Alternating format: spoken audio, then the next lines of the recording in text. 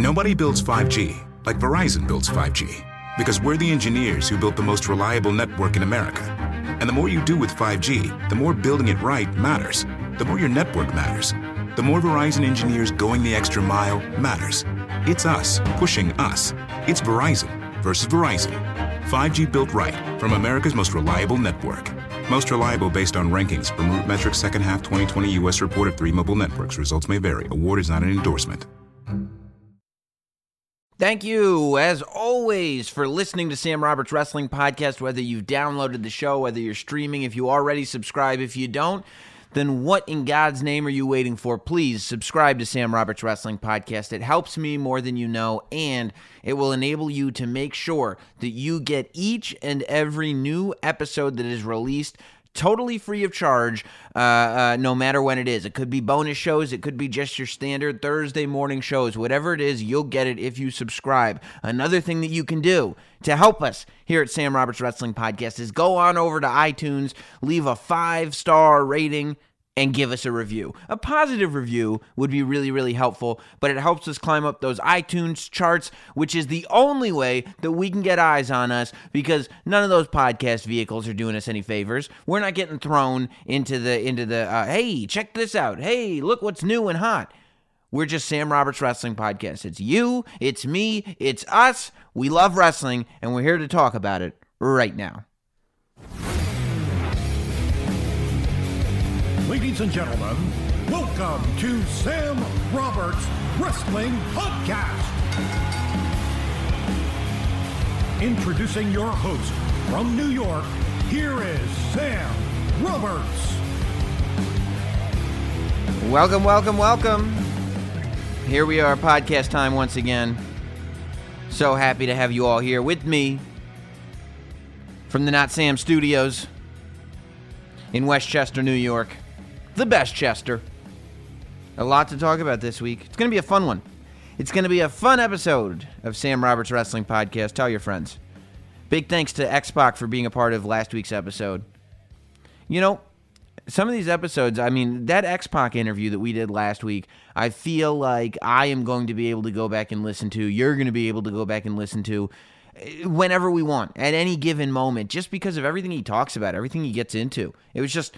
You know, there were a lot of good tidbits. I love the Adam Bomb story and everything, but just a lot of good life lessons. X-Pac is a guy who has really lived life. I don't want to say to the fullest, because I don't want to paint everything that he's done with a positive brush, but he's a guy that has really lived a life. And he's literally not the most honest wrestler that I know, but the most honest person that I know. This is a guy who completely wears his heart on his sleeve and who is unashamed by any of it. And he's not honest, like he says like awful things that hurt your feelings and goes, well, I'm just being honest. Hey man, you got to respect the honesty.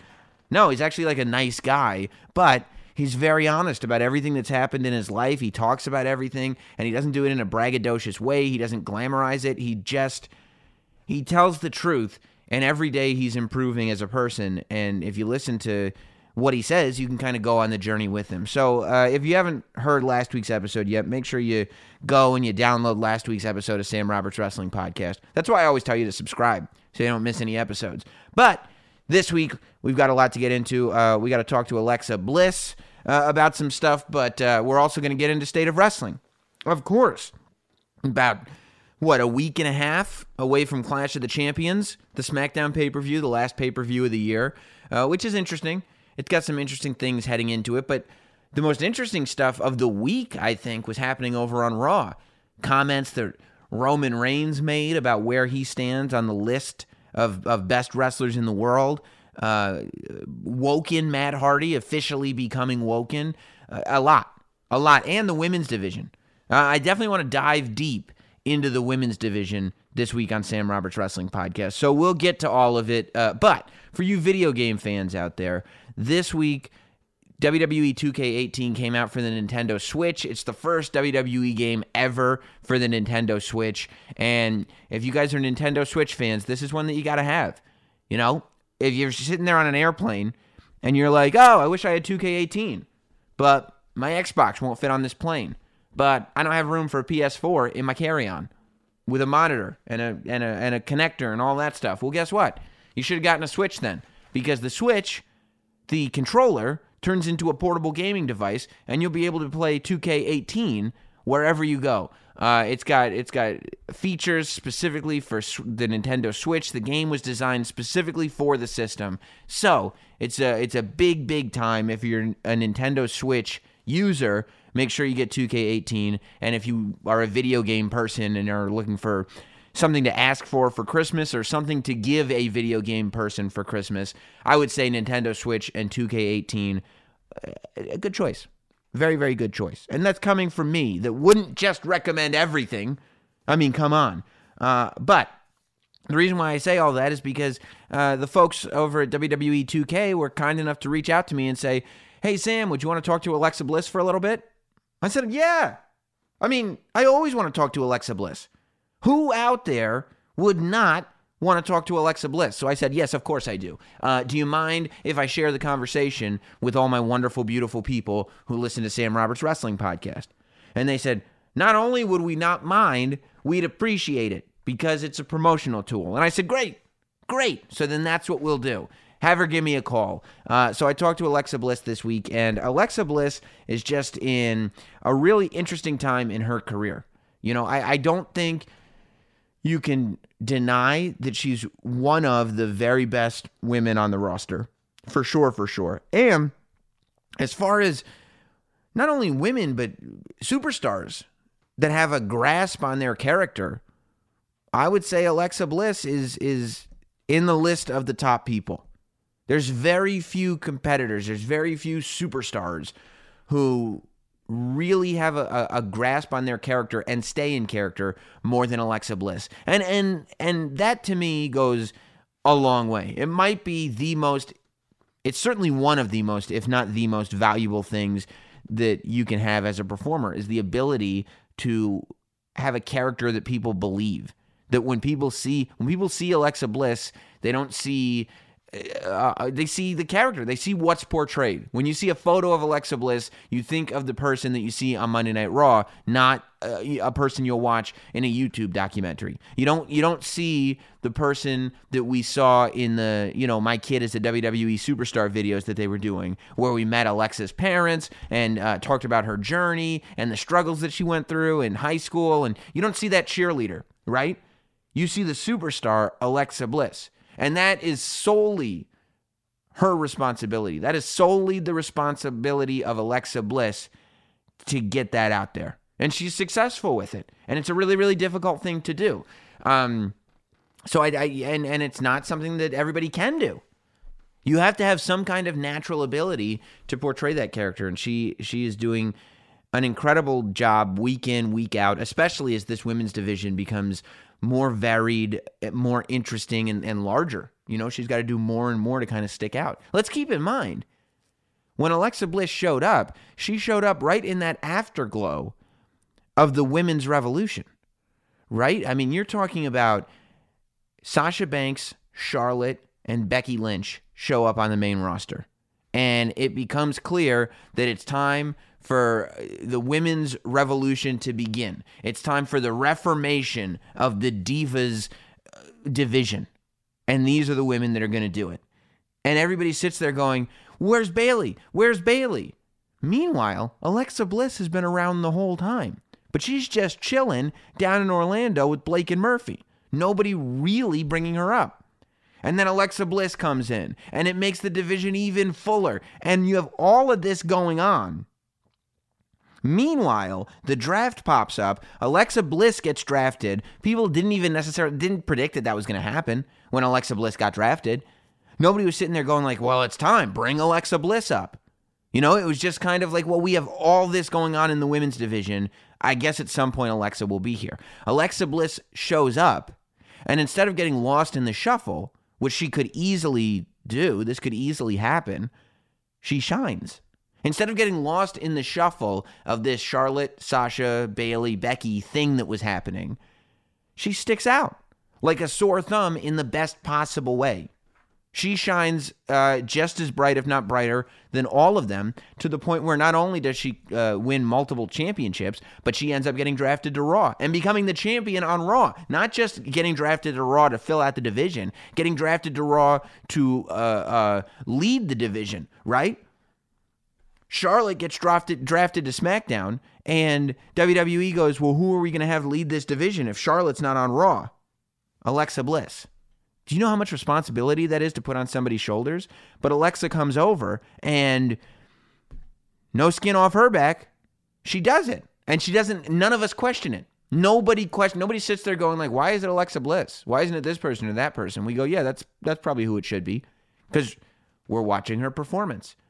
Then, and you have great moments, you have disasters, like specifically the segment that she did leading to the Bayley Alexa Bliss match at Extreme Rules with the teacher and all that stuff that some people said was the worst segment in the history of Raw. But a lot didn't work leading up to that Bayley Alexa Bliss match. And I wouldn't blame Alexa Bliss. I wouldn't blame Bayley. Who knows? You never know. There's so many different working parts to this thing. Those of us who don't know can't begin to judge. However, at no point when we're watching segments that involve Alexa Bliss that don't necessarily work, at no point while we're watching those segments do we say, get rid of Alexa Bliss. Alexa Bliss isn't ready. We don't even lose sight of who Alexa Bliss is, which is remarkable, right? Remarkable. Because usually if a segment starts to die, the performer gets exposed. At no point does the performer Alexa Bliss, no matter how good or bad the segment is, at no point does that performer get exposed. And that's how you know you're dealing with somebody who is ahead of the curve, who is remarkable, and who is at the top of the heap. And that's who we're talking to today on Sam Roberts Wrestling Podcast. She is the women's champion of Raw right now. This is one of the people who you'll be able to play as with your Nintendo Switch on WWE 2K18.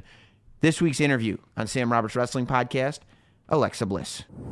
And now, the Sam Roberts Wrestling Podcast interview. Back on Sam Roberts Wrestling Podcast, Alexa Bliss. Alexa, what's the haps?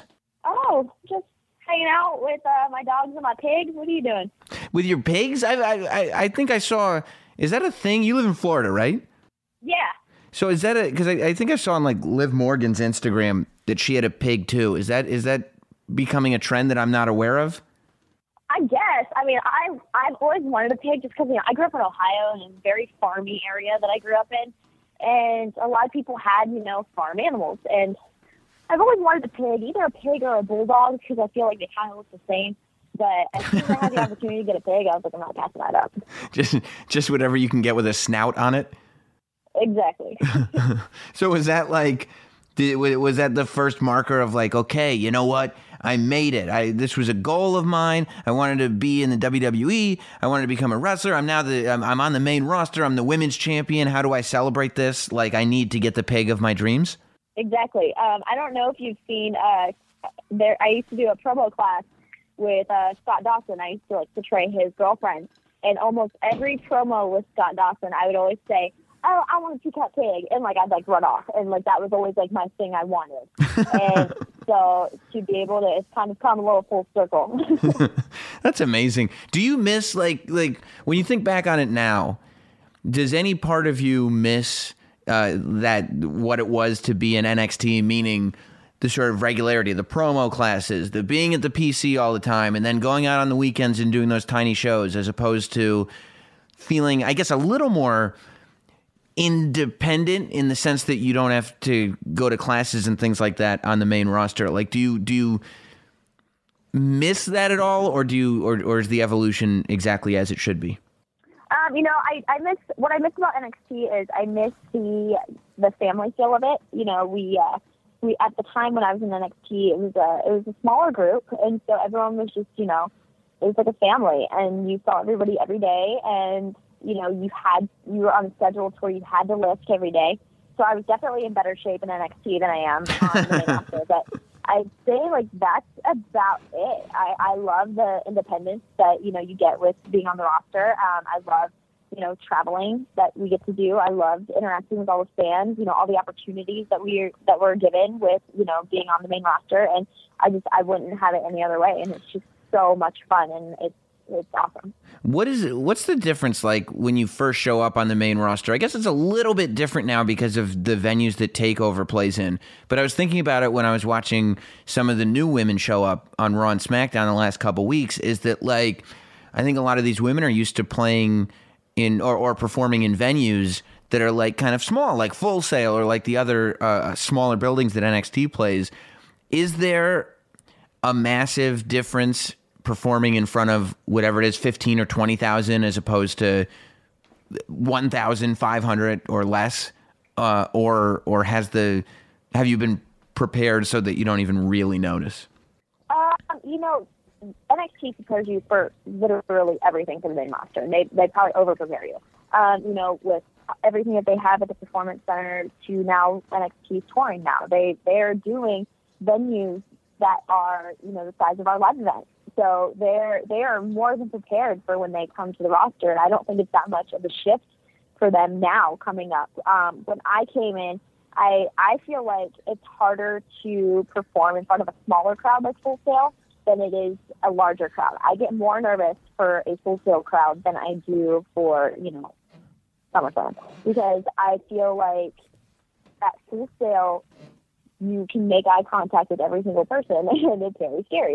And it's for me, it's easier to do the bigger crowds because you feel more of the energy, and it's a lot of fun. Yeah, I guess in front of a bigger crowd, you're looking at the reaction being like a wave of people, right? Like it's this collective audience. Whereas at Full Sail, if one person isn't reacting the way you want them to react, you're gonna see them. Exactly. So like you drown out when for the big crowds, if someone's making a mean comment about you, you don't hear it. But at Full Sail, you'll definitely hear it. Yeah. Do you are you glad that you came up the way you came up? Because it seems like aside from you, I guess there's a handful, but you're one of the people that stick out. Maybe you and Nia, in terms of women that have been brought to the main roster, not in kind of a cluster, right? Like the Charlotte, Sasha, Becky Lynch group kind of came up all together. We see this new group kind of coming up all together. And while, I'm sure that there's a comfort in it, you definitely benefited, I think, from the idea of I'm going to sink or swim on my own. This is just Alexa Bliss, not the Women's Revolution or Absolution or whatever it is. It's just you. Are you glad that you came in that way, or do you wish you'd had more of that comfort zone of people around you?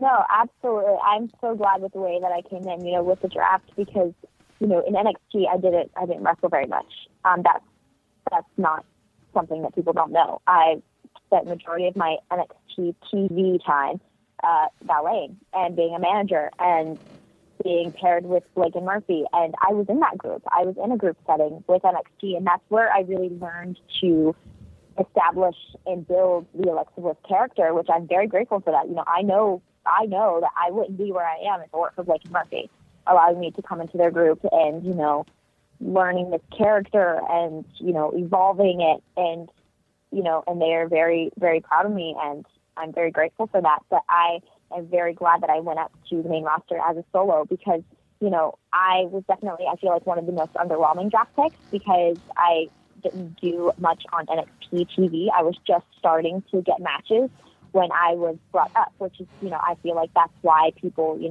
say I can't wrestle or say I can't do anything. And because, I wasn't given the opportunity to show that. So I knew that, coming into SmackDown Live, I had to, if I was going to be, coming under the radar, I was going to come in under the radar, but then I was going to kick down the door and, run with any opportunity that I was given because, in WWE, if you don't run with an opportunity, a lot of times that opportunity doesn't come back. So at what point did you really, because you didn't, when you got to the main roster, I don't think anybody was saying anything about you not being able to wrestle. As soon as you started getting matches, it seemed like you were one of the best female wrestlers on the show. At what point do you feel like you really got good? Because it seems like that would be difficult to do without as much repetition as the other women have had. I don't think it's as much as repetition is the fact that, when I was in NXT, I was still training every day. I was still, in the ring every day, working every live event. And because I wasn't showcased on NXT TV, I don't think people knew what skills I could do. And, being a bad guy, I try not to do a lot of flashy moves and a lot of, I guess, good guy skills, because that's not my character. And I feel like people take that as, oh, well, she's not as skilled as, Sasha, Bayley, Charlotte, Becky, Mm-hmm. But I take that as a challenge. I'm like, well, I can do all these things. I choose not to because I don't have to. My character isn't supposed to, be flashy and be over the top. I'm supposed to, be dirty in the ring. I'm supposed to kick and punch, and I'm supposed to, cheat and find ways to win at all ways costs. Were you aware how valuable your time with Blake and Murphy was while it was happening? Because now it's easy to say, like, look, the Alexa Bliss character is one of, if not the best portrayed characters amongst the women and, quite frankly, most of the men. Like, you are a person who comes out there and people know exactly what the character is. They don't see the real person kind of sneaking through because you're not confident in it, because that happens. Like, the Alexa Bliss character is one that I think everybody buys into, and it's one of the reasons why you've been so successful. Did you realize how valuable the Blake and Murphy time was to that before it started happening? Or was it once you got there and started going character heavy, you go, oh my God, like all this time not wrestling but valeting put me exactly where I needed to be? I had no idea. No, from day one, I knew that it was, when I was told I was being close with Blake and Murphy, I knew that was my sink or swim moment, because, as a good guy on NXT, I wasn't being written for. My character wasn't believable. I wasn't being used. And in my mind, when they told me I was going to be paired with Blake and Murphy, I knew that I was going to have to do a character change. So literally Wednesday night, we had TakeOver, and I pushed Enzo off the top rope and helped Blake and Murphy, retain their championships. And the next day I came in with completely different gear, within a 24-hour period, completely different gear, completely different hair, completely different look, completely different demeanor, because I knew that if I didn't run with this, probably wasn't going to have a job. So I knew that if I didn't have to worry about, being in the ring and learning to portray this character, being on the sidelines and portraying this character was extremely important. So from that day, and we had pitched this idea for 8 months before it even happened. So, we were prepared to, make this group and make it what it was. And I knew from that moment, I remember watching, I had my first match with Blake and Murphy, and I watched it back on NXT that next week, and I was like, oh my gosh, I'm not doing anything. I look like just the old Alexa Bliss, but just holding 2 tag championships. So I knew that I had to be more vocal. I had to be a presence, because if they were going to add me with Blake and Murphy, there needed to be a reason. And I know that, I knew from day one that any moment that I get with Blake and Murphy is going to be super beneficial and super helpful to my character, because I would be able to learn a new character, develop this character without being in the ring. And I feel like sometimes that's where your character development comes better, is when you're not wrestling, because a lot of times you're focused on the match or the moves, and you don't have those times to portray your character. But if you're on the outside and you make your character this force, then it'll portray in the ring.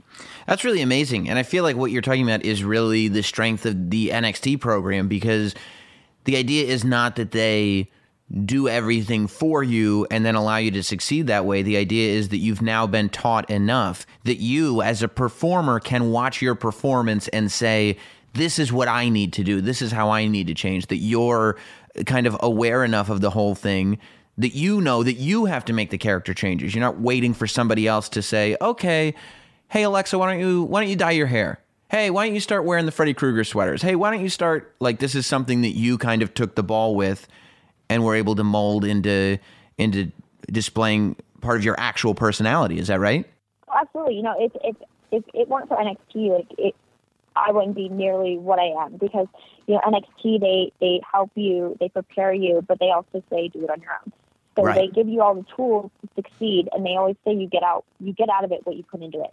So when I changed my hair color and I did all these things, it was more so for me to experiment and see what works, what doesn't work. And, we had skull sessions, so we watched things back.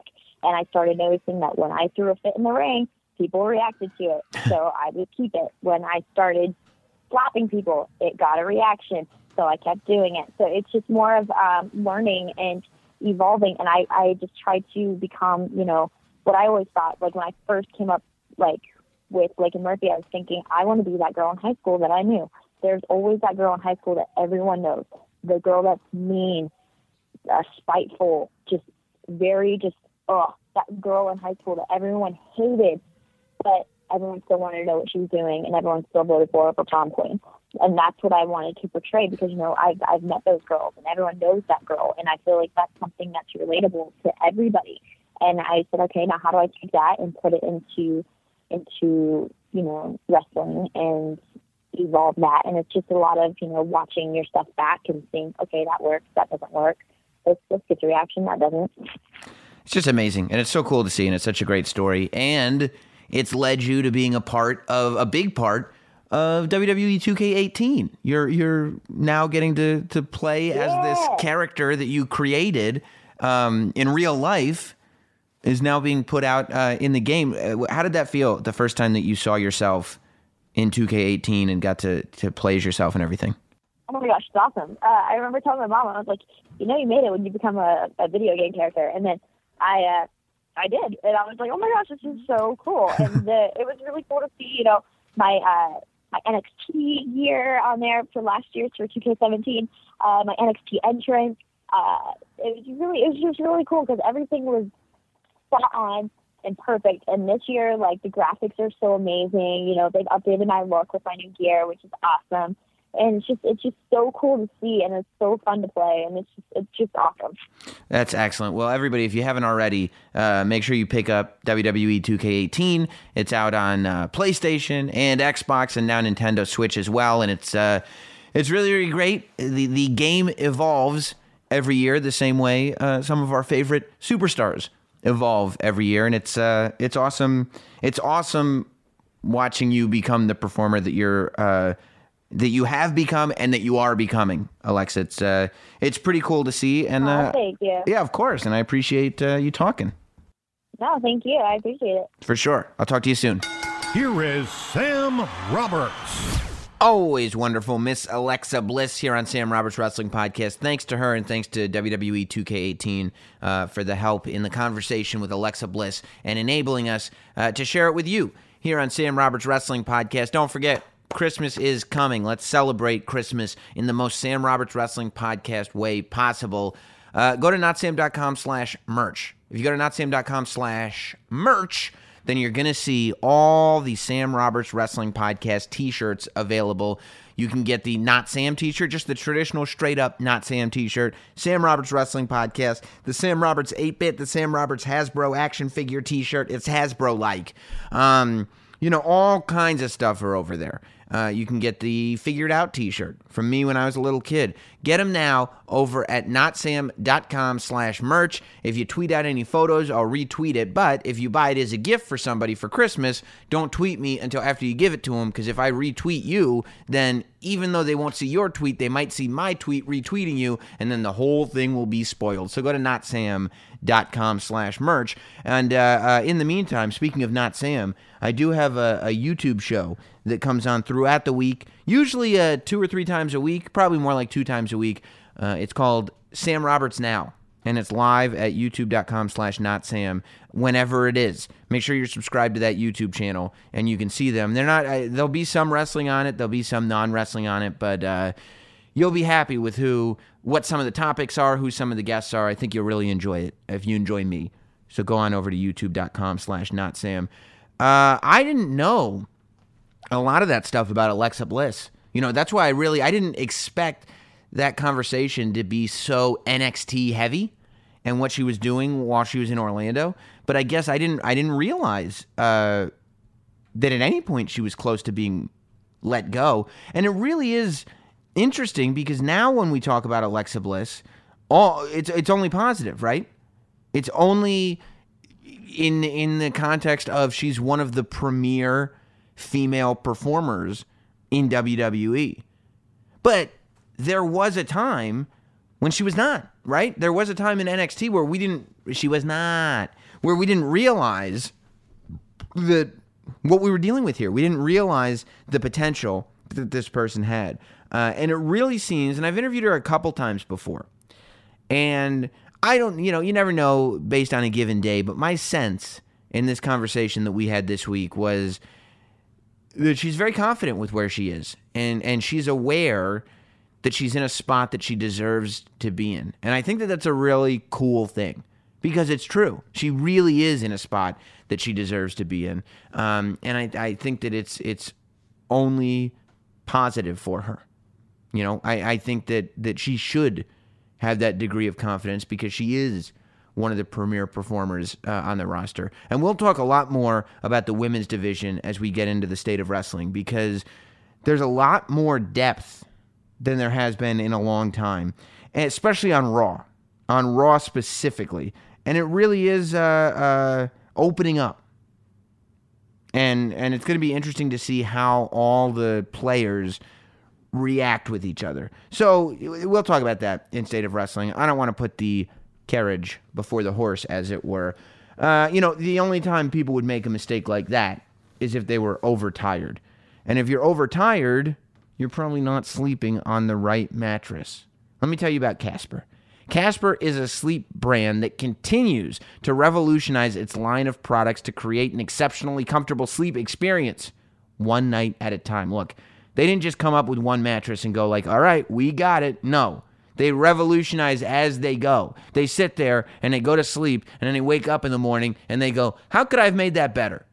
And then they pass on the information to you through their mattresses. They've got 3 mattress models right now. Told you they keep revolutionizing this stuff. There's the original Casper. There's the Wave and the Essential. These Casper mattresses are perfectly designed to soothe and cradle your natural geometry. It's not just some sack filled of cotton, okay? They're working towards making your natural geometry feel good. How many mattresses can do that? Not to mention, the breathable design helps you sleep cool and regulate your body temperature throughout the night. So it's not one of these awful mattresses that you're just laying down on and it's sucking in all your body heat and you just feel like you're sleeping in your own filth. That never happens. Not with Casper, because the mattresses are breathable and they cradle your geometry. It's delivered right to your door in a small, how do they do that, sized box, with free shipping and returns to the U.S. and Canada. But the best part is that you can be sure of your purchase with Casper's 100-night risk-free sleep-on-it trial. After all, you spend a third of your life sleeping, so you should be comfortable. Listen, start sleeping ahead of the curve with Casper. Get $50 toward any mattress purchase by visiting Casper.com/Roberts and using Roberts, Roberts, at checkout. That's Casper.com/Roberts. Offer code Roberts for $50 off your mattress purchase. Of course, terms and conditions apply, but what are you going to do? Hey, if you're not sleeping right, it's a problem. You got to make sure that you do. You ask any of these wrestlers, they need to sleep. It lengthens their careers, and it can lengthen yours too, regardless of what your career is. So, as I said, so much to dissect in the state of wrestling this week. We are approaching Clash of Champions. We are approaching Final Battle for Ring of Honor. You know, it seems like with all this talk of Cody Rhodes and the Young Bucks and the All In show, the Final Battle has not been talked about nearly as much as it should. But if you're following Dalton Castle on Instagram, he is preparing. He is preparing, and he is ready to try to defeat Cody Rhodes for the Ring of Honor Championship. I think it's going to be an amazing match. Like, if you haven't seen Dalton Castle wrestle before, I don't know what you're waiting for. His delayed belly-to-back suplex is among the most amazing things you'll ever see in your life, okay? This little man, he's not even little, he's a big man. But this man, as silly as he is one of the strongest dudes out there, okay? So you're going to want to check it out. But let's get into all of it. I could wax philosophical all day. But instead, I'm going to go ahead and start the State of Wrestling. It's now time for this week's State of Wrestling. Here we go, State of Wrestling time. And yes, we are doing it once again live on Facebook. So if you want to join the State of Wrestling live and you get to hear it, 12 hours before it's actually published to the podcast feed, as well as interact in the comments section as we go to facebook.com/notsam. Make sure you're friends with us there. And every time I do State of Wrestling, I'll do it live on Facebook. You'll get a little alert. And if I'm reading comments, you'll know where they came from, right? Because otherwise, you'll be like, what are you guys talking about? Why do you keep reading what these people are saying? How do you know what they're saying? Well, because I got Facebook and I'm reading comments. So as I said, in about a week and a half, we've got a big weekend. The next 2 weekends, maybe it's just on the East Coast, but there's a ton of independent shows on the East Coast this weekend. I think WrestlePro is running, and CZW is running, and just there's a ton of shows this weekend. And then next weekend, you've got Ring of Honor Final Battle in Manhattan on Friday. And then, of course, Clash of Champions in Boston on Sunday. I guess everybody's just trying to get all their stuff in before the end of the year. I love weekends like this. I love when wrestling piles up on us all of a sudden and we just have too much to handle. I'm never one of these guys that complains. Like, how much wrestling do we need? Do we really need 3 shows? Yes, put on 150 shows. If I can't watch wrestling, that's like one of the great problems in life to have. I'm interested, as I was saying before in the bridge segment, in how Cody Rhodes and the Young Bucks balance promoting themselves with promoting the Ring of Honor brand. Meaning, everything that we've heard from Cody Rhodes in the last week or two and the Bucks has been all about this all-in show. This show where Cody and the Bucks are going to be performing in front of 10,000 people. They're going to finance it themselves to make it happen, and they're going to put on like a super show in an arena that a lot of people thought that these guys would not be wrestling in front of unless it was with the WWE flag flying. And while this is great, and I talked about last week why it was great for everybody involved and great for wrestlers and great for wrestling and great for fans, what I wonder is, as much as any press that's good for Cody Rhodes is good for Ring of Honor, how much attention do you want on Cody Rhodes versus Ring of Honor? Meaning, with only a week and a half, 10 days at the time of this recording or so, till Final Battle, you've got everybody talking about this potential 10,000-seat show that Cody Rhodes is doing next year. But I'm not hearing the same amount of excitement about the fact that Cody Rhodes and Dalton Castle are competing for the Ring of Honor heavyweight title at Final Battle. Could this have been timed poorly? Meaning, should the wave of promotion for this Cody thing be happening after Final Battle? Now, I understand the argument against that, which is, no, of course not, because we want all this publicity coming for Cody Rhodes while we're promoting Final Battle, because then that's promotion for Final Battle, which is true. But again, nobody's talking about Final Battle. Everybody's talking about Cody Rhodes. So, I don't know. I just wish that as we were promoting this Cody Rhodes thing, it was almost like, Cody should be taking a couple shots in at Dalton Castle as he promotes this 10,000-seat thing, right? Cody should be reminding us that he's got this other thing that he's got to worry about. I'm on Dalton Castle's social media, and I see him giving like belly-to-back suplexes to tackle dummies in Cody Rhodes t-shirts. So I know that he's all in. He's on board with this thing, right? But the Cody news that I'm hearing is news for next year. And I wish there was just somebody to keep us up with kayfabe a little bit, like this idea that, well, we don't know. Cody Rhodes wants to perform in front of 10,000 people, but will he be performing with the Ring of Honor Championship? Will he be performing as the champion? I don't know. Dalton Castle could take it from him at Final Battle. I don't know how tickets are doing for Final Battle. I would imagine they're doing well because Ring of Honor has been doing so well and generally does really well for Final Battle. So I don't think it's like this huge issue. But I do think that we should be talking about, at this point, with 10 days out before the pay-per-view, we should be talking about the Ring of Honor pay-per-view more than the potential show that's coming up next year. And hopefully, in the next week and a half, that is where the conversation will move. But I kind of doubt it, because at the moment, Cody Rhodes is the fun story. The stuff that Cody Rhodes and the Young Bucks are doing is the story.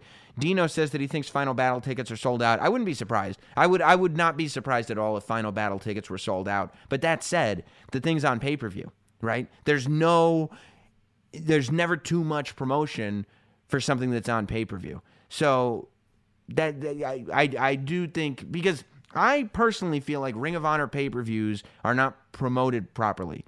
I, as a fan, half the time don't remember that there's a Ring of Honor pay-per-view on a given weekend. Part of that is because they move days, like sometimes it's a Sunday, sometimes it's a Friday. Another part of that is here in New York, we don't get Ring of Honor TV, so the TV isn't there to remind us. And I just think that when you have a guy like Cody Rhodes, who has access to the mainstream wrestling fan, Cody Rhodes, the things that Cody Rhodes say get published. ESPN, Sports Illustrated, Sam Roberts Wrestling Podcast. All the big names talk about Cody Rhodes.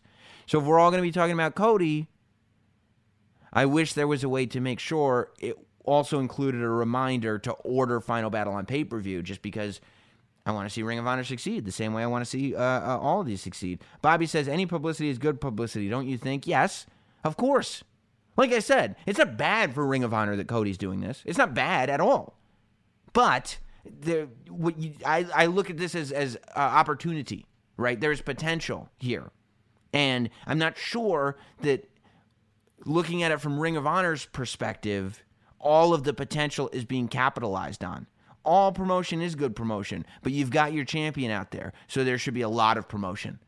Can you imagine, I was going to say, can you imagine Brock Lesnar going out and just promoting himself instead of WWE? And the answer is yes, of course you can. So that's a bad example. But AJ Styles wouldn't do that.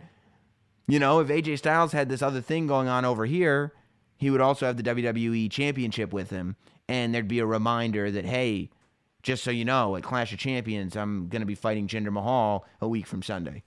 You always see, always with WWE. And I just think that that's a lesson for people to be aware of. Ring of Honor social media, besides the wrestlers promoting themselves, stinks. Yeah, I do think that Ring of Honor relies heavily on the talent, and I don't think that that's enough. I think that Ring of Honor as a brand needs to mean something. It's not enough to say, well, in Ring of Honor we have the Bullet Club, and we have the Briscoes, and it's where Adam Cole and Red Dragon and all your NXT favorites, Kevin Owens and Sami Zayn, all these guys came from here, and Daniel Bryan. Like, yes, that's all well and good. And we sometimes have Kenny Omega here. Yep, great. However, the brand needs to mean something. And if Cody Rhodes is going to be signed to an exclusive in North America deal with Ring of Honor, then it should be like, hey, here's Ring of Honor superstar Cody Rhodes to promote something. And it's okay if it's something for him. But it should still be something there, right? It should still be some kind of like Ring of Honor, Ring of Honor, Ring of Honor, Ring of Honor. Here's Cody Rhodes, Ring of Honor. That's how WWE does it, and it works for WWE. They are a promotional beast. Everybody talks about what a promotional monster WWE is. So, I mean, and that's why. It's not an accident. This stuff doesn't happen by mistake, right? Right. So, as we keep going, we talk about the weekend. We talk about the world of wrestling, right? We talk about Cody Rhodes and how he's opened up the conversation about wrestling to go beyond WWE. Bullet Club, Ring of Honor, New Japan, all goes beyond WWE at this point, right? Corey Graves debuts his new show, Straight to the Source, on the WWE Network. I think it's a good show. I like Corey Graves a lot, and I like watching Corey Graves interview WWE superstars because there's a realness to it, because he's buddies with them, you know? I mean, Graves is friends with Roman Reigns. So I like seeing Roman Reigns get interviewed by his buddy about stuff that we care about as wrestling fans. I like that I watched the show, and they said next week it's going to be Corey Graves interviewing Enzo Amore. That's really interesting to me because Corey Graves takes a big crap on Enzo Amore every time he comes out, and he's been doing it for years. I want to see what a face-to-face meeting with Corey Graves and Enzo Amore looks like. I think that it's a good idea for a show. But the controversy started when Roman Reigns jumped on and he told Corey Graves, without question, beyond a shadow of a doubt, inarguably, in his mind, he is the best wrestler alive. He's the best at what he does. He's the best in the world right now, which, is a bold statement. I think it's the statement he should be making, not because it's true, but because anybody who's in the position that Roman Reigns is in should believe that they are the best. If we are expected to believe that they are the best, we need to know that they believe that they are the best. Right? Doesn't that make sense? If they're sitting there and we're being told that guy's the dude, I need to look at him and know he's the dude. And that is a place that Roman Reigns needs to get to. I believed him when he said it on the Corey Graves show.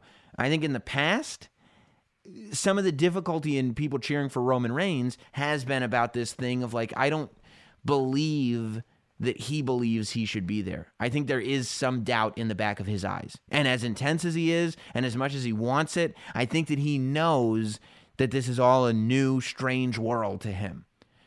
It's been a few years of being arguably the top guy, definitely one of the top guys, probably the top guy, save John Cena maybe, getting booed, getting cheered, getting hurt, getting sick, winning titles, losing titles, up and down, right? Headlining WrestleMania. Missing whatever, TLC. A lot's happened in the last 2 or 3 years.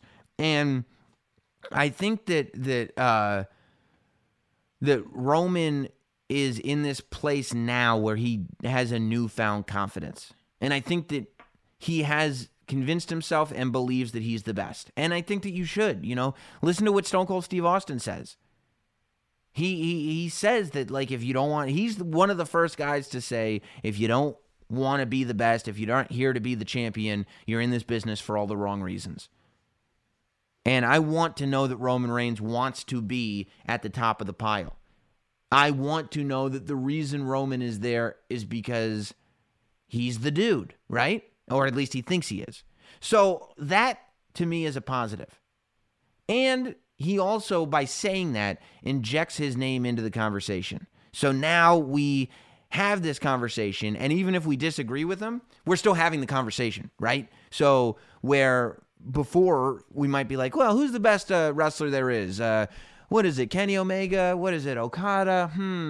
Who's the best? Now Roman Reigns has said, I am. And we go, I don't think he is. Well, have you ever thought about it? And that conversation happens. And it's always a good thing for your name to be interjected in the story of who's the best. Colton says it right here. That's what Dusty Rhodes told DDP. Try to be the top dog or go home. And that's what Roman's doing. And that's a criticism that a lot of the older guys have of the younger guys, that they see some degree of complacency that they're not used to, that they see a certain degree of younger guys being happy to be on TV as opposed to wanting to be the top guy. That now there is more of this feeling of it's out of my hands. Well, that guy's the boss. He's going to decide who's the best and who's the worst. And it's totally out of my hands as far as, what my spot is. Which I don't think is true. History has dictated that that is not true. Even if that's attempted, I don't think that that's true. And I think that Roman Reigns is owning that. And in a way, it's as if Roman Reigns is actually listening to the advice of his elders and coming forward with hey, I am going to be the guy. So he's listening to the advice of people that are saying, go be the guy. And at the same time, sitting there going, but I'm still going to be better than you. Still having that rebelliousness to him, which I think is good. Now we start the conversation. Is Roman the best? Somebody in the chat says, Roman just can't talk. He can't be the best if he can't talk. I don't think Roman can't talk, and I think he's only gotten better, and I think there are scenarios where Roman's actually great at talking. I don't think Roman is the guy who is built for talking for, 15 minutes in front of a live audience. But I think the stuff that Roman was doing with John Cena ended up being really, really great. He looked silly at first, and then it developed into something that was really, really cool, and we were all interested in the promos. The promos between the John Cena Roman Reigns match this year, the promos leading to it were better than the match itself, and that was a twofold thing, and that's because it felt real. Do I think that Roman Reigns is the best wrestler there is? No, I don't think that you can realistically make that statement.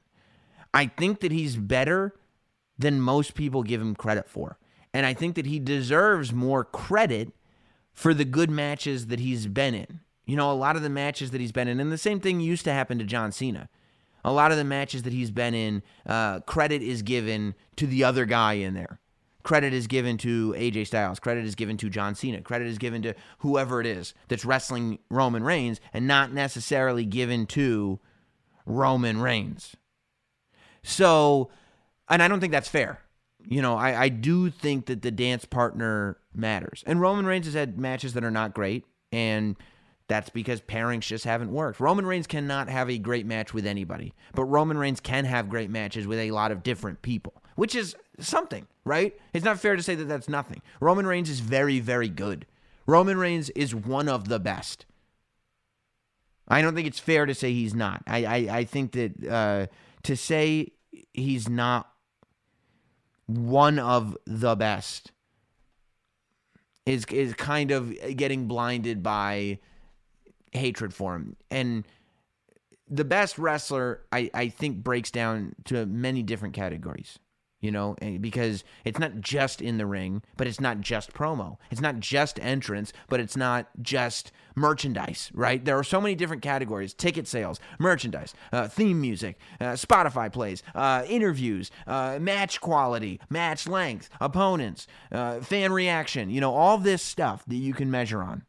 Because you sit there and you go, yeah, but he sold more T-shirts. Okay, well, that's one part of it. Yeah, but listen to the pop. Okay, yeah, but that's one part of it. Yeah, but in this city, okay, that's one part of it too. For my money, the best wrestler working right now is AJ Styles in the world. AJ, to me, is the best in the world.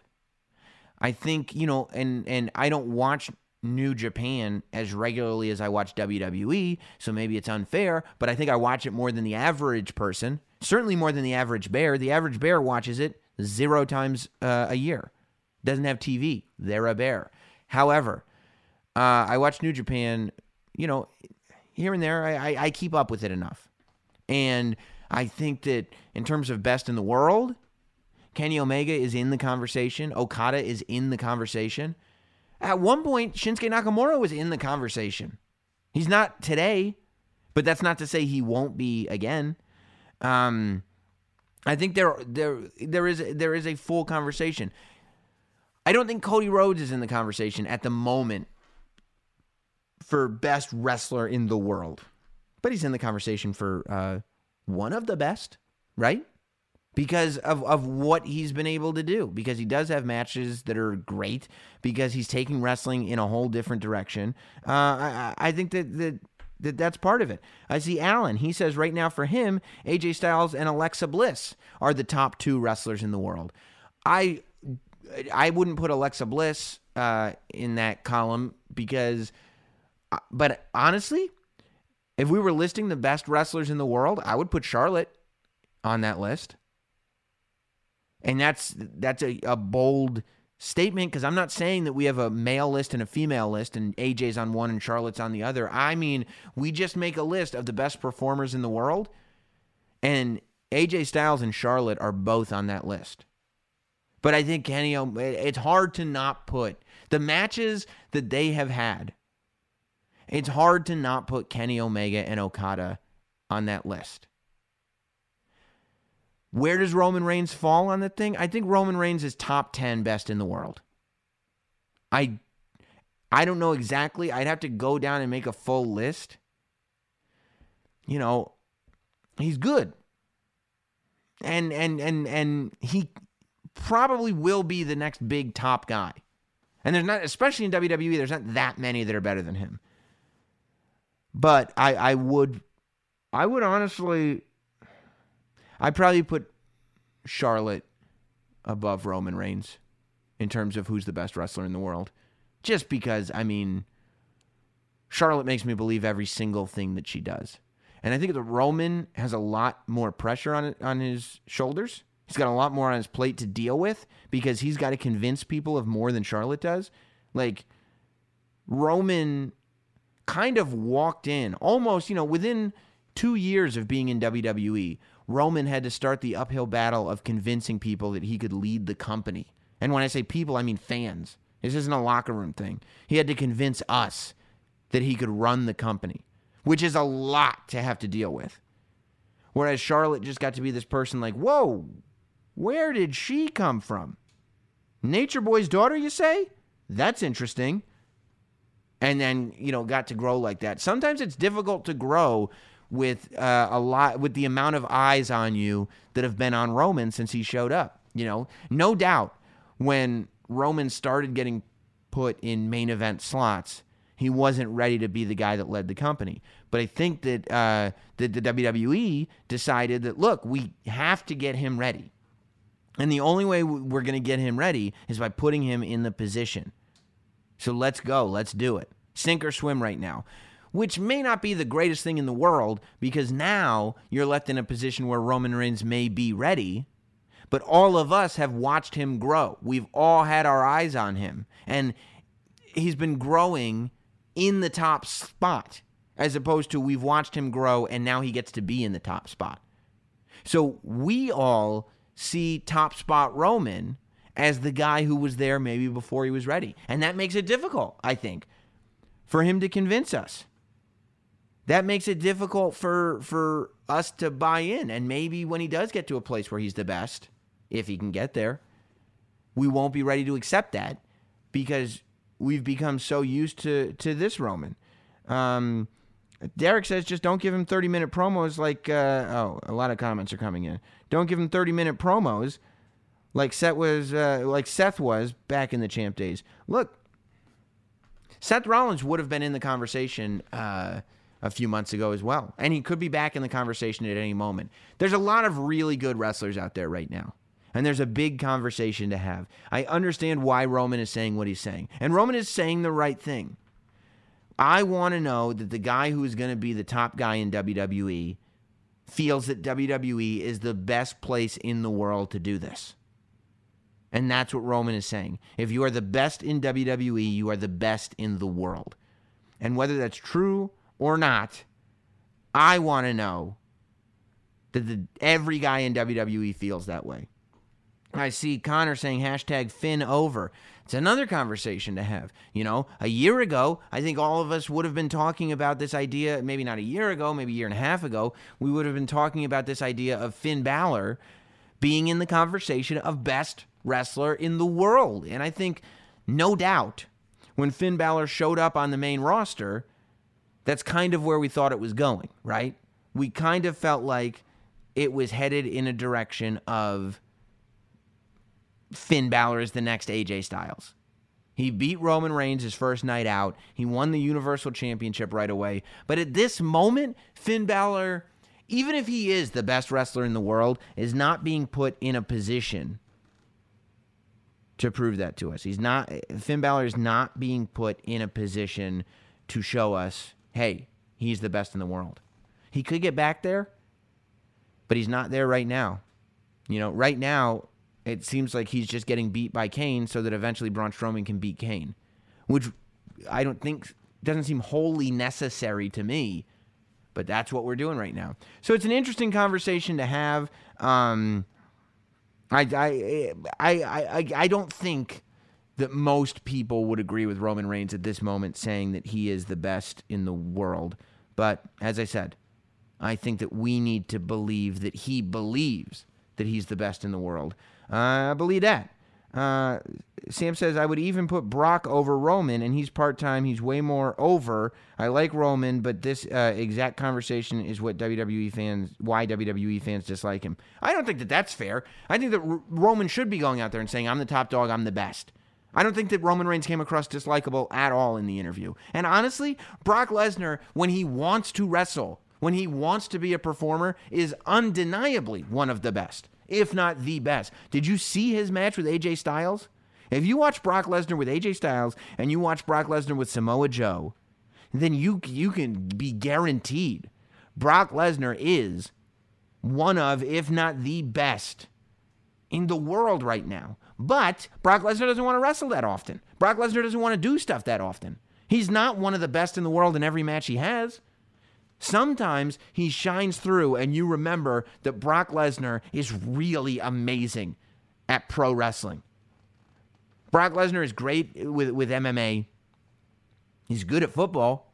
He's amazing when it comes to pro wrestling. And it's interesting because I get the feeling that Brock Lesnar doesn't like pro wrestling that much. He just happens to be extraordinarily good at it, which that's his cross to bear. But when Brock Lesnar wants to be, he's one of the best in the world. But that's when he wants to be. So we'll see. But a big thing happened on Raw that I see a lot of people on Facebook are asking about, and that is the return, the debut, the reincarnation of Woken Matt.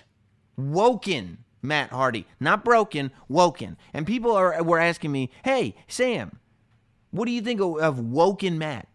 Why Woken instead of Broken? Does TNA still own Broken? No. TNA, first of all, TNA doesn't own the word broken, obviously. And the essence of the character would not have been able to be performed if TNA did own the broken character. However, if TNA or Impact or whatever it's called these days does not own Broken, then WWE doesn't. You know, you can bet that if TNA doesn't own it, Matt Hardy would be the one who owns Broken. He created it outside of WWE. The same way The Miz was calling himself The Miz before he was in WWE. The same way CM Punk was CM Punk before and after. The same way MVP was MVP before and after. If you created something outside of WWE, they're not going to claim intellectual property over it unless you sell it to them. Unless in the deal they make with you, you allow them ownership of your name, which could happen. If they cut you a sweet deal, why not? But I would imagine that in an effort to create something that they could own for all of time, WWE decided to change Broken Matt to Woken Matt. And I actually think that Woken Matt is better than Broken Matt because now Woken Matt can talk about being woke. That's contemporary. That's culturally relevant. Woke. That's what the kids are saying. That's what the protesters talk about. You know? Connor says, how can you see them introducing Brother Nero when Jeff returns from injury? They could. You know, I don't know if they've thought that far in advance. I don't know if WWE... I don't think WWE thought to themselves, okay, we're going to make Matt Hardy Woken Matt Hardy, and it's going to be a monster. Because there's no reason to think that. Because the Broken character, number one, was created outside of WWE, which means it may not translate to the WWE audience. I don't buy it, because if you go to WrestleMania and you look around, there's about 80,000 people all chanting delete. I think you can take a wild guess that the WWE audience is behind the Broken character. However, you can't just assume it's going to work because it worked elsewhere. Number two, it's been months, right? It's been gone. So people wanted it at first. Who knows if they still want it? Who knows if that's still in them? And number three, it's different. It's woken. It's not broken. So, you know, who knows? But I think that it's undeniable. If you go to the WWE's YouTube channel, you can see that the Woken Matt Hardy video from Raw this week has 1.3 at the time of this recording million hits already. And we record this on Wednesday. Less than 48 hours have gone by, and it's up to 1.3 million. Now, I watched it thinking that there is a chance this doesn't work, right? Because it wasn't just Matt Hardy getting to do a Woken promo the way he would. I mean, you remember when Matt Hardy was Broken Matt Hardy in TNA, they would give him 20 minutes of TV to just produce whatever he wanted. He could do whatever he wanted to do and take as long as he wanted to. They gave him an entire episode. TNA gave him an entire episode, a whole 2 hours of TV. It was literally all they had. So now you're like, okay, we're taking this character and we're containing it, right? So they put together Bray Wyatt and Woken Matt, and they started going back and forth, back and forth, back and forth. And in the very beginning, when I realized they were doing that, I was like, uh-oh, this may dilute the Woken Matt Hardy character, because it would mean that people have to also kind of be behind Bray Wyatt. And guess what? We may be dealing with a possibility that Woken Matt Hardy is going to be able to bring Bray Wyatt to a place that he wasn't previously at. Woken Matt Hardy is working, and it's working huge. The only reason why when he first started doing the delete thing, when he started to kind of make his metamorphosis on Raw a couple weeks ago, is because he's been doing the delete thing subtly the entire time he's been on Raw, and I don't think the fans caught on to it. I think that the fans didn't realize that what he was doing was bringing back this character that everybody has asked for so long. So I think that that's the only reason why it wasn't as big as it could have been. But I am blown away and so excited at this. At what's going on with the whole thing, because it's so good. It's so good for Matt Hardy. And the reason why it works as well as it does is because Matt has the character back. And he's tweaked it a little bit, I think. It's only been a week, but it feels like he is trying to create a differential between Broken Matt and Woken Matt, so that the people that were following the Broken saga can now look at the Woken character not as this like sort of the same thing but ripoff, but actually an evolution of what the Broken character was. And that's why Matt Hardy is a genius. Matt Hardy has decided to shift this just a little bit, to evolve the character just a little bit. Stay woke is now like this obnoxious thing that that protesters and millennials say. But from Matt Hardy, it means something completely different, right? And he's able to, and he's sunken his teeth so deeply into it that he's there. It's him right now. Where does this leave Bray, though, is the question. Look, where did it leave Bray before? It's not like Bray Wyatt is in this spot of like, oh, he's in such high regard. You know, honestly, if you really think about it, if WWE is dead set on turning Bray Wyatt into a lady Sister Abigail, you've now got a trans Bray Wyatt and a woke Matt Hardy. That might be the most culturally relevant feud in WWE today. To go trans and woke, it's what everybody's talking about. Why not?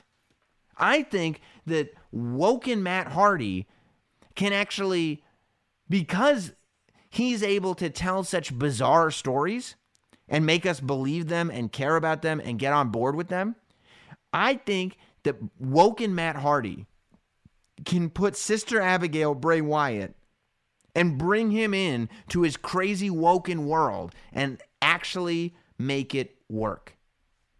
I don't think there was a snowball's chance in hell that the demon Finn Balor and Sister Abigail Bray Wyatt was going to work together. Ever. I think that the best thing that could have happened is Bray took a back seat for the moment. Everybody knows how much I love Bray Wyatt. For the moment, and let the Finn Balor AJ Styles match happen. But if you're talking about a Woken Matt Hardy, a Woken Matt, I don't see any reason why he can't bring out the best in the Sister Abigail character. I believe that Woken Matt and Sister Abigail is a program, is a rivalry, is a match that can make sense. You know, I think that it's probably the only context where it's not going to be really, really bad to see Bray Wyatt dressed up as Sister Abigail. Because the Woken world is such a crazy, weird world anyway, that why not? Why not have Bray Wyatt with a veil on? Why not? It could be really, really good. Do you think they both film a broken style scene with Bray and Matt? You know, they tried that a little bit. I hope not, because I feel like everything they've done with Bray offset has not quite worked. The House of Horrors match with Randy Orton, the Wyatt family versus New Day thing on the Wyatt family farm, like all that stuff, I was like, if this had just been in the ring, it would have been a lot better. I don't know why we're doing all this. So I don't, and I also think that it would be retreading stuff that was already done. You know, I think it would feel too much like we were just trying to repeat Broken Matt, which I don't think we should do. I think we should discover newness in the wokenness of Matt. And I believe that in normal contexts, it would be very difficult for Woken Matt to become popular as a character in the WWE landscape, on the WWE's platform.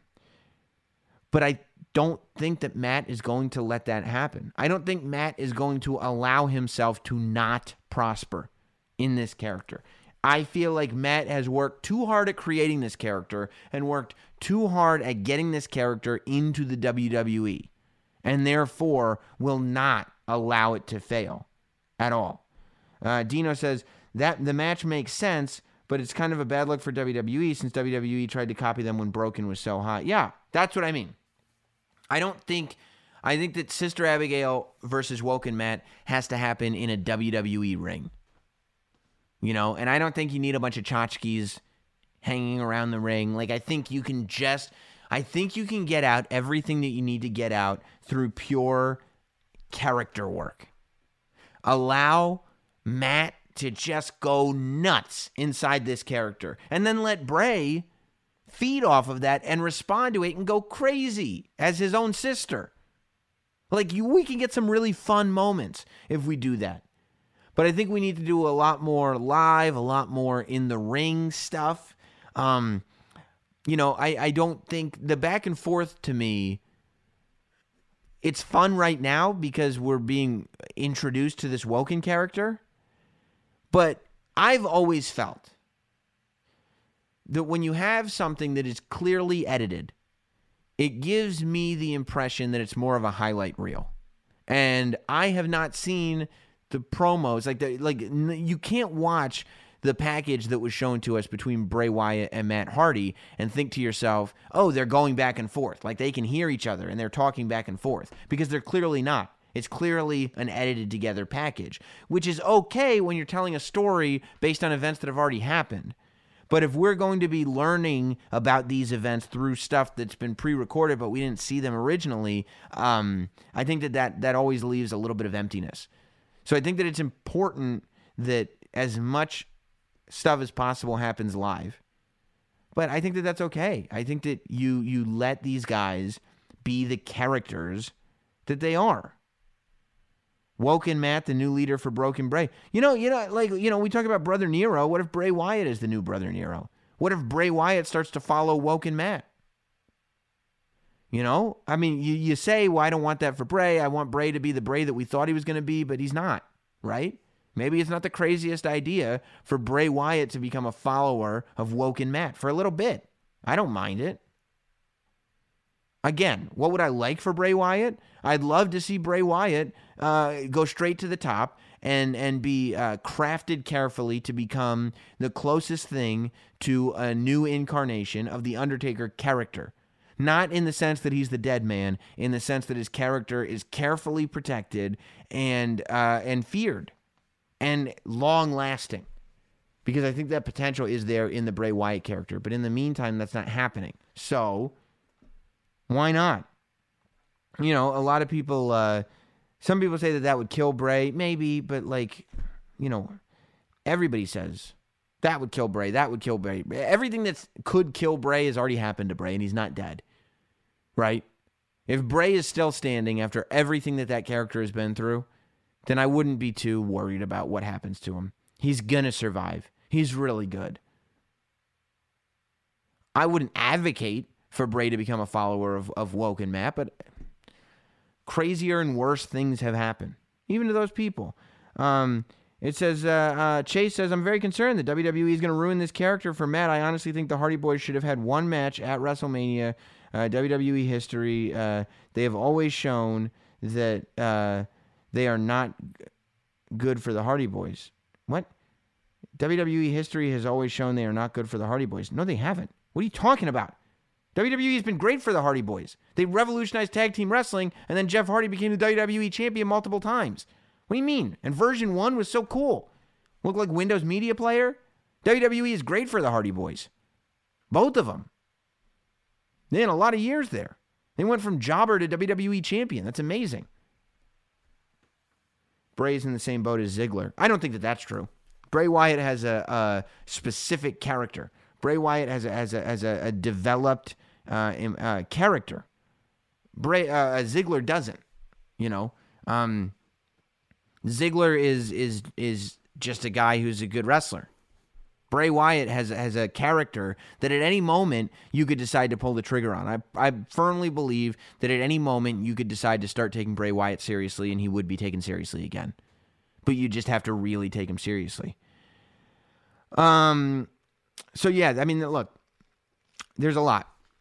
There's a lot to digest, but I do think that Woke and Matt has the potential to succeed, mainly because of how seriously Matt Hardy takes it.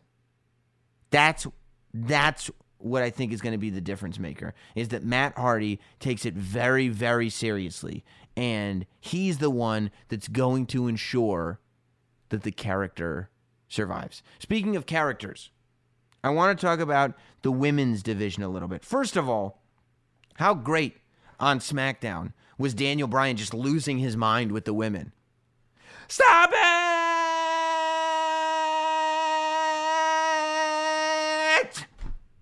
Like, no, there's no way anybody told him to keep that going on that long. He's just having a good time. It's my favorite thing ever. I had to rewind it and watch it again. Stop it!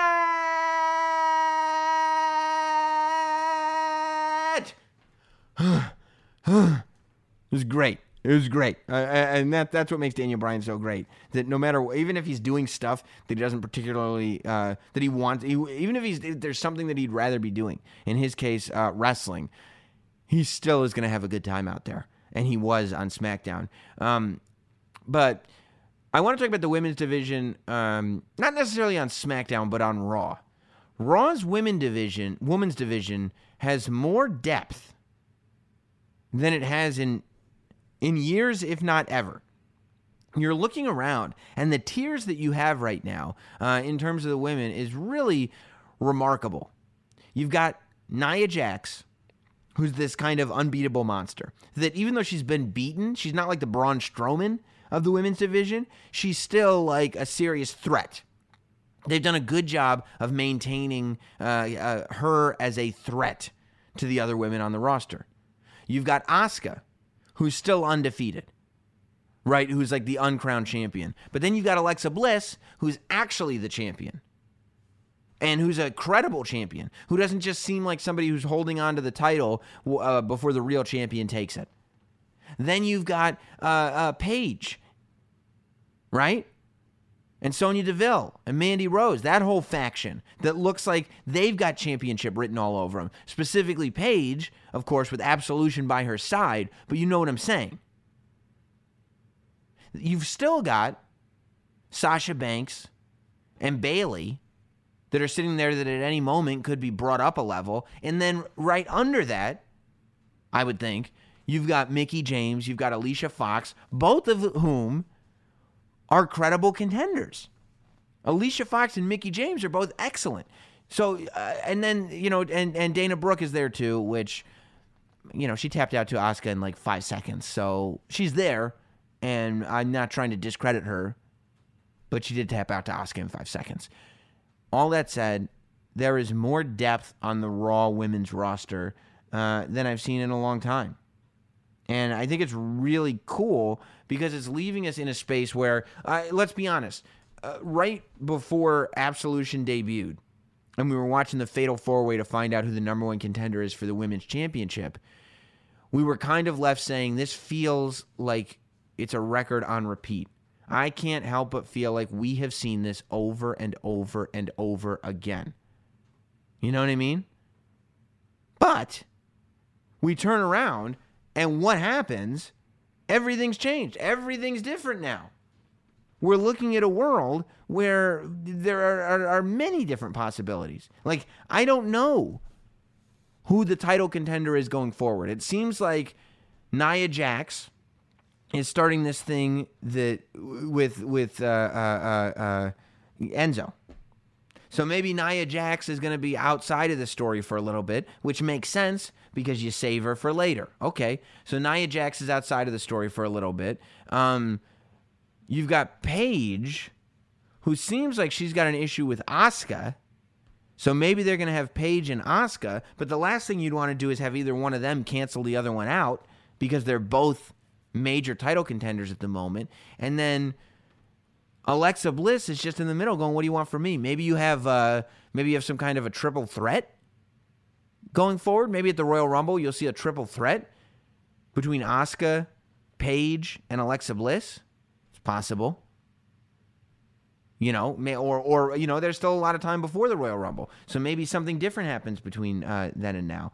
I see Monica says, I'm so excited that Sonya Deville is on Raw. I am too. And Mandy Rose. I think that Sonya Deville and Mandy Rose and Paige is a serious faction. Raw has really beefed up the women's roster. You know, it's really interesting that when the draft first happened, there was a conversation between star power, right? They're saying like, okay, Raw has more star power, but there's a lot of SmackDown star power. Now, it's not even close on either the women's side or the men's side. The Raw side is loaded with talent that SmackDown could use. I think that like Finn Balor, for example. Finn Balor should be on SmackDown. No doubt about it. Finn Balor should be on SmackDown and go over with the Good Brothers. Put Carl Anderson and Luke Gallows on SmackDown as well. I'd like to see Carl Anderson and Luke Gallows and have a rivalry with the Bludgeon Brothers, who, by the way, the Bludgeon Brothers, it's really, really interesting because the Bludgeon Brothers wrestling are amazing, but the gimmick still feels cartoony. I love what they're doing. I love their style. Maybe it's just the outfits. I don't know. There's something about them that feels cartoony, but their style and the way they beat the crap out of people is awesome. So I'm interested to see what the Bludgeon Brothers evolve into. I think that they need to evolve a little bit out of some of the cartoony stuff and more into the ass-kicking stuff. But I still think there's a lot of potential. You know, but yeah, again, you know, I think that it wouldn't be the worst thing in the world to have Bray Wyatt go back to SmackDown and reform the Wyatt family. I mean, he's not doing anything else. What if you had the Wyatt family versus the club? What if you had Anderson and Gallows go over to SmackDown, say that they were going to join with AJ Styles again, just like they were when they were all on the same side, and then Finn Balor comes over and they all betray AJ Styles. And then you got heel Finn Balor with Gallows and Anderson versus AJ Styles. I mean, there you go. You've solved your problem with what to do with Finn Balor, and you've solved your problem with how do you make SmackDown have a little bit more star power. Because right now, you know, I feel like a lot of the matches for Clash of Champions are being made into triple threat matches because we've seen them all a little bit before. I can't imagine that Jinder Mahal is going to win the title from AJ Styles. I can't. I would really hope not. I can't imagine that AJ Styles is going to lose that title because I think that in the time that he's had it, he's proven even more that he's the best wrestler there is. He's the best in the world.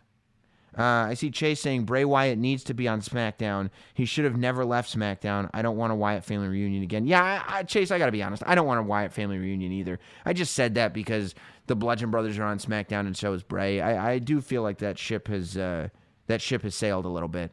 But I do think that Bray should be on SmackDown. I think Ruby Riott is awesome. I think the Riott Squad works. I don't think they're quite as good as Absolution, but that's also probably because Paige brings a lot of star power with Absolution and can really carry the group. Whereas on the Riott Squad, it's more three equals.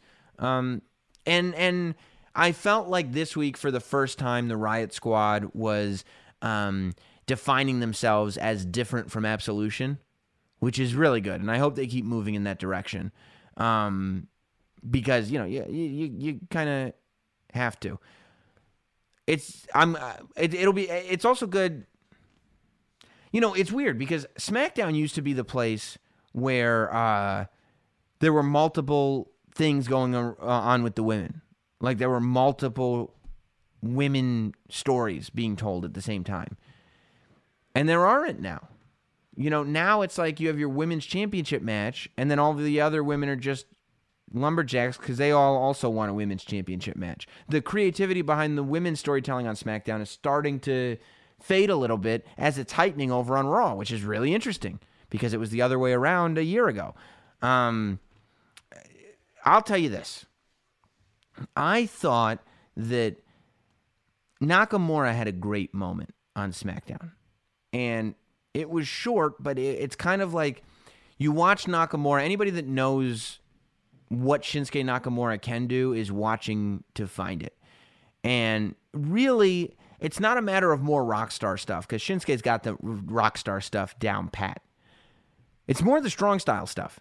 The strong style stuff is what's missing from his repertoire at the moment. And I don't know if that's because it's something WWE doesn't feel like it fits. I don't know if it's because he needs the right opponent. I don't know if it's because it's something he doesn't want to do anymore.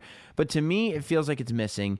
And seeing him come out, save Randy Orton, and kick Kevin Owens and Sami Zayn's butts on SmackDown got me excited for Shinsuke Nakamura, which is what I want out of him. What I know he's capable of. And I'm actually looking forward to that tag match quite a bit.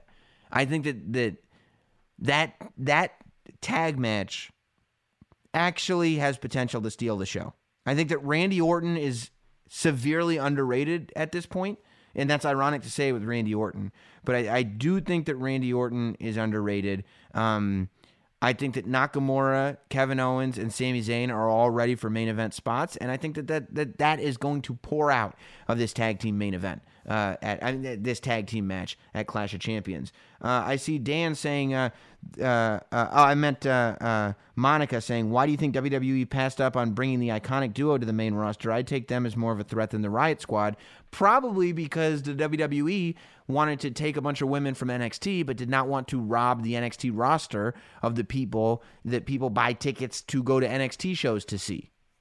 So as much as Sonya Deville and Ruby Riott and Liv Morgan were all doing cool stuff in NXT, none of them were on the pay-per-view. None of them were on TakeOver. None of them were in the conversation of who's the next NXT Women's Champion. So I think that was part of it. That bringing those women up specifically, if they brought up Billie Kay and Peyton Royce, then that is a big gap that they've left in NXT. But what the WWE did was they brought 5 new women up to the main roster from NXT without leaving this big gaping hole in NXT, which I think was the plan. And I think they were effective. I think they were very effective in doing that. And I think that's really smart. I think that's the thing. If you want to maintain NXT as a brand and you want to make it a successful touring brand, you have to be careful. It's not just about anymore calling people up who are ready to get called up. It's now about calling people up, but where are they more valuable? Are they more valuable to NXT or are they more valuable to the main roster? And that's a decision that everybody has to be made. Bobby says Nakamura is great. I'd just rather not hear him cut promos. I lose interest fast. Yeah, I think it'd be good to not have Nakamura cut promos. I think that would be a step in the right direction. But I think that we just have to believe that Nakamura can beat the crap out of people. And here's the thing. Nakamura can beat the crap out of people. Nakamura has MMA experience. Nakamura can win in fights in real life. So I just think we have to be reminded of that. And I felt that when I watched SmackDown this week, and I think it will pour into that tag match at Clash of Champions. On paper, I probably would be like, oh, I don't know if I need to see that. But in execution, I was like, yeah, I'm really excited to see that. And I love the idea. So the stipulation was made that in this tag match for Clash of Champions, which is a week from Sunday, Daniel Bryan's going to be the referee. And if Kevin Owens and Sami Zayn do not win, then they have to be fired from WWE permanently. They're not just going over to Raw, they're fired. I think that Daniel Bryan will not allow Sami Zayn and Kevin Owens to leave SmackDown. I think that this will be the moment that really beef starts between Daniel Bryan and Shane McMahon. The question is, where does that lead? Where does a Shane McMahon, Daniel Bryan rivalry really lead? Are we going to see a Shane McMahon, Daniel Bryan match? I still don't think so. We could, but I don't think so. So I don't know what creating tension between Daniel Bryan and Shane McMahon does long term. I would love to see a Daniel Bryan Shane McMahon match. I also think it's interesting that the way the story is being written is Daniel Bryan is almost being forced to side with the bad guys. If you listen to the shows that I did with Wade Keller right around Survivor Series time, Shane McMahon was doing bad guy stuff. Shane McMahon invading Raw. Shane McMahon doing stuff without consulting Daniel Bryan. All the stuff that Daniel Bryan is doing now that is kind of against Shane McMahon's better judgment is all because Daniel Bryan felt put upon. That Daniel Bryan was insulted that Shane McMahon was doing things without him and caused Kane to jump him in a dark locker room. So that's where the tension lies. But in order to get to where we're going after Clash of Champions, the idea is that Daniel Bryan has to allow Kevin Owens and Sami Zayn to win, which doesn't put him in a good guy position. It puts him in a bad guy position. And I don't know if people are going to boo Daniel Bryan. I mean, if anybody can do it. See, yeah, Vinny says, I feel like Shane is already a heel here. I do too. But so I don't exactly know how you move Daniel Bryan into a good guy position unless you're going to make Kevin Owens and Sami Zayn, because Kevin Owens and Sami Zayn are saying bad things about Shane McMahon. So you run the risk of making Daniel Bryan, Kevin Owens, and Sami Zayn all good guys, which I don't think you want to do. You run the risk of turning all of them into good guys as opposed to Shane McMahon being the bad guy, because it's going to, if people read Shane McMahon as the bad guy, then what's going to happen? Whoever's against Shane is on the side of good, right? And I don't know. I feel like Shane has not done enough to make it so that people will never boo him, but Daniel has. Daniel Bryan has. So I don't exactly know where that leads, but it'll be very, very interesting to see. R. Scott Vaughn is saying, will we see Daniel Bryan versus Shane or Daniel Bryan versus Cody first? If I had to guess, if I had to put money on I would, you know what? Something in my gut is telling me to put money on the Daniel Bryan-Shane match. That when push comes to shove, if Daniel Bryan was really going to be able to wrestle somewhere else, WWE would find a way. I would probably put money on the Shane match, but I don't know. I just don't know. It's really tough. It's really tough. Yeah. You have a face siding with heels and a heel siding with baby faces. Although we'll say good guy, bad guy, because we don't want to sound like, hey, look at us smart people using all this industry jargon. I don't know. It always makes me feel weird. It's an interesting time, ladies and gentlemen. It's an interesting time. Don't forget to always stay subscribed to Sam Roberts Wrestling Podcast and go to notsam.com/merch to get all the Sam Roberts Wrestling Podcast t-shirts that you need. We didn't really get into the 205 live events that are coming. Oh, my God. I'm not going anywhere yet. It's Rusev Day! How great was that? Did anybody see that coming? Rusev Day? That should be the name of the team. Rusev and Aiden English beat the New Day? Rusev and Aiden English are now a more successful team on the main roster than the Vaudevillains were. Aiden English is more successful with Rusev. It was amazing. I would not be surprised. And it's amazing because, like, New Day can lose all they want at this point. New Day can afford the losses. It only makes Rusev Day look better.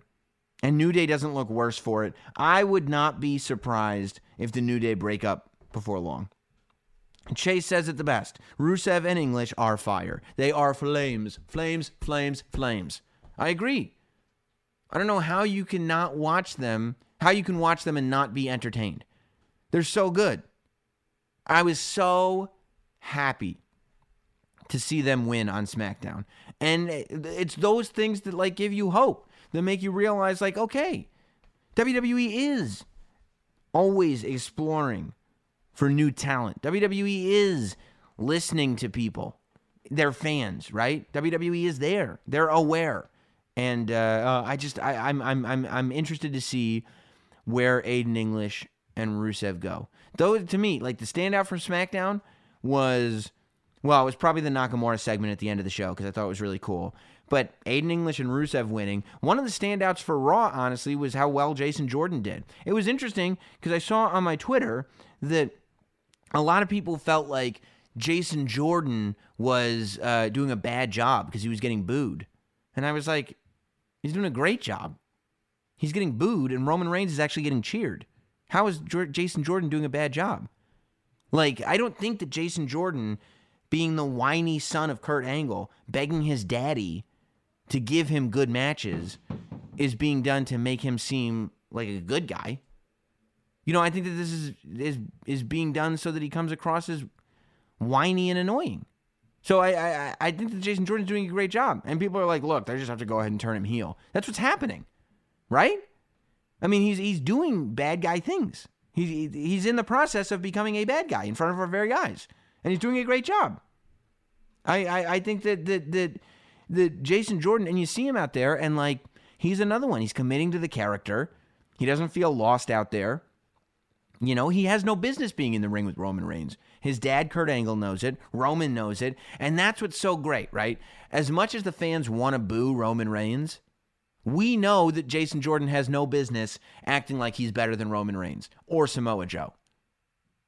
We're like, this guy has all the potential in the world. And he's like, I don't just have potential, I'm ready now. And everybody's like, no, you're not. And he's like, yes, I am. And that's the character. We're right. He's not ready. But he's insisting that he is. That's obnoxious. And that's what he's doing well. I think it's great. I think it's great. And I was honestly surprised that I heard otherwise on Twitter this week. I was honestly surprised that there were people that it wasn't just in 100% agreement with me. That everybody was like, I see exactly what's going on. And this character is great. This character is great. So great job to Jason Jordan. Great job to Shinsuke Nakamura, Randy Orton, Kevin Owens, and Sami Zayn. Great job to Aiden English and Rusev, who I have named Rusev Day. And great job to the entire Raw women's roster. Those are the great jobs of the week. And great job to all of you for listening. Hey, thank you for being a part of Sam Roberts Wrestling Podcast. Don't forget to subscribe on iTunes, on Spotify, on Stitcher, however you want to listen to the show. Subscribe, leave rankings, do the whole thing over on iTunes. Go to notsam.com/merch for all your holiday gifts, and we will see you next week right here on Sam Roberts Wrestling Podcast. Goodbye. Thanks for listening. Follow at NotSam on Twitter, Instagram, Facebook, and YouTube. And subscribe for free to listen every week to Sam Roberts Wrestling Podcast. Nobody builds 5G like Verizon builds 5G. Because we're the engineers who built the most reliable network in America. And the more you do with 5G, the more building it right matters. The more your network matters. The more Verizon engineers going the extra mile matters. It's us pushing us. It's Verizon versus Verizon. 5G built right from America's most reliable network. Most reliable based on rankings from RootMetrics' second half 2020 U.S. report of 3 mobile networks. Results may vary. Award is not an endorsement. Whether you're a world-class athlete or a podcaster like me, we all understand the importance of mental and physical well-being and proper recovery for top-notch performance.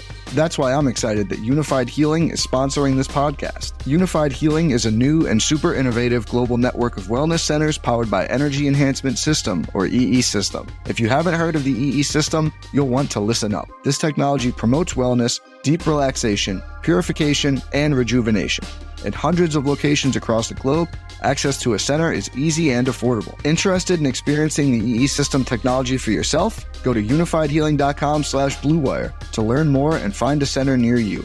That's unifydhealing.com/bluewire. No material or testimonials on the Unified Healing website are intended to be viewed as medical advice or a substitute for professional medical advice, diagnosis, or treatment. Always seek the advice of your physician or other qualified healthcare provider with any questions you may have regarding a medical condition or treatment and before undertaking a new healthcare regimen, including EE System.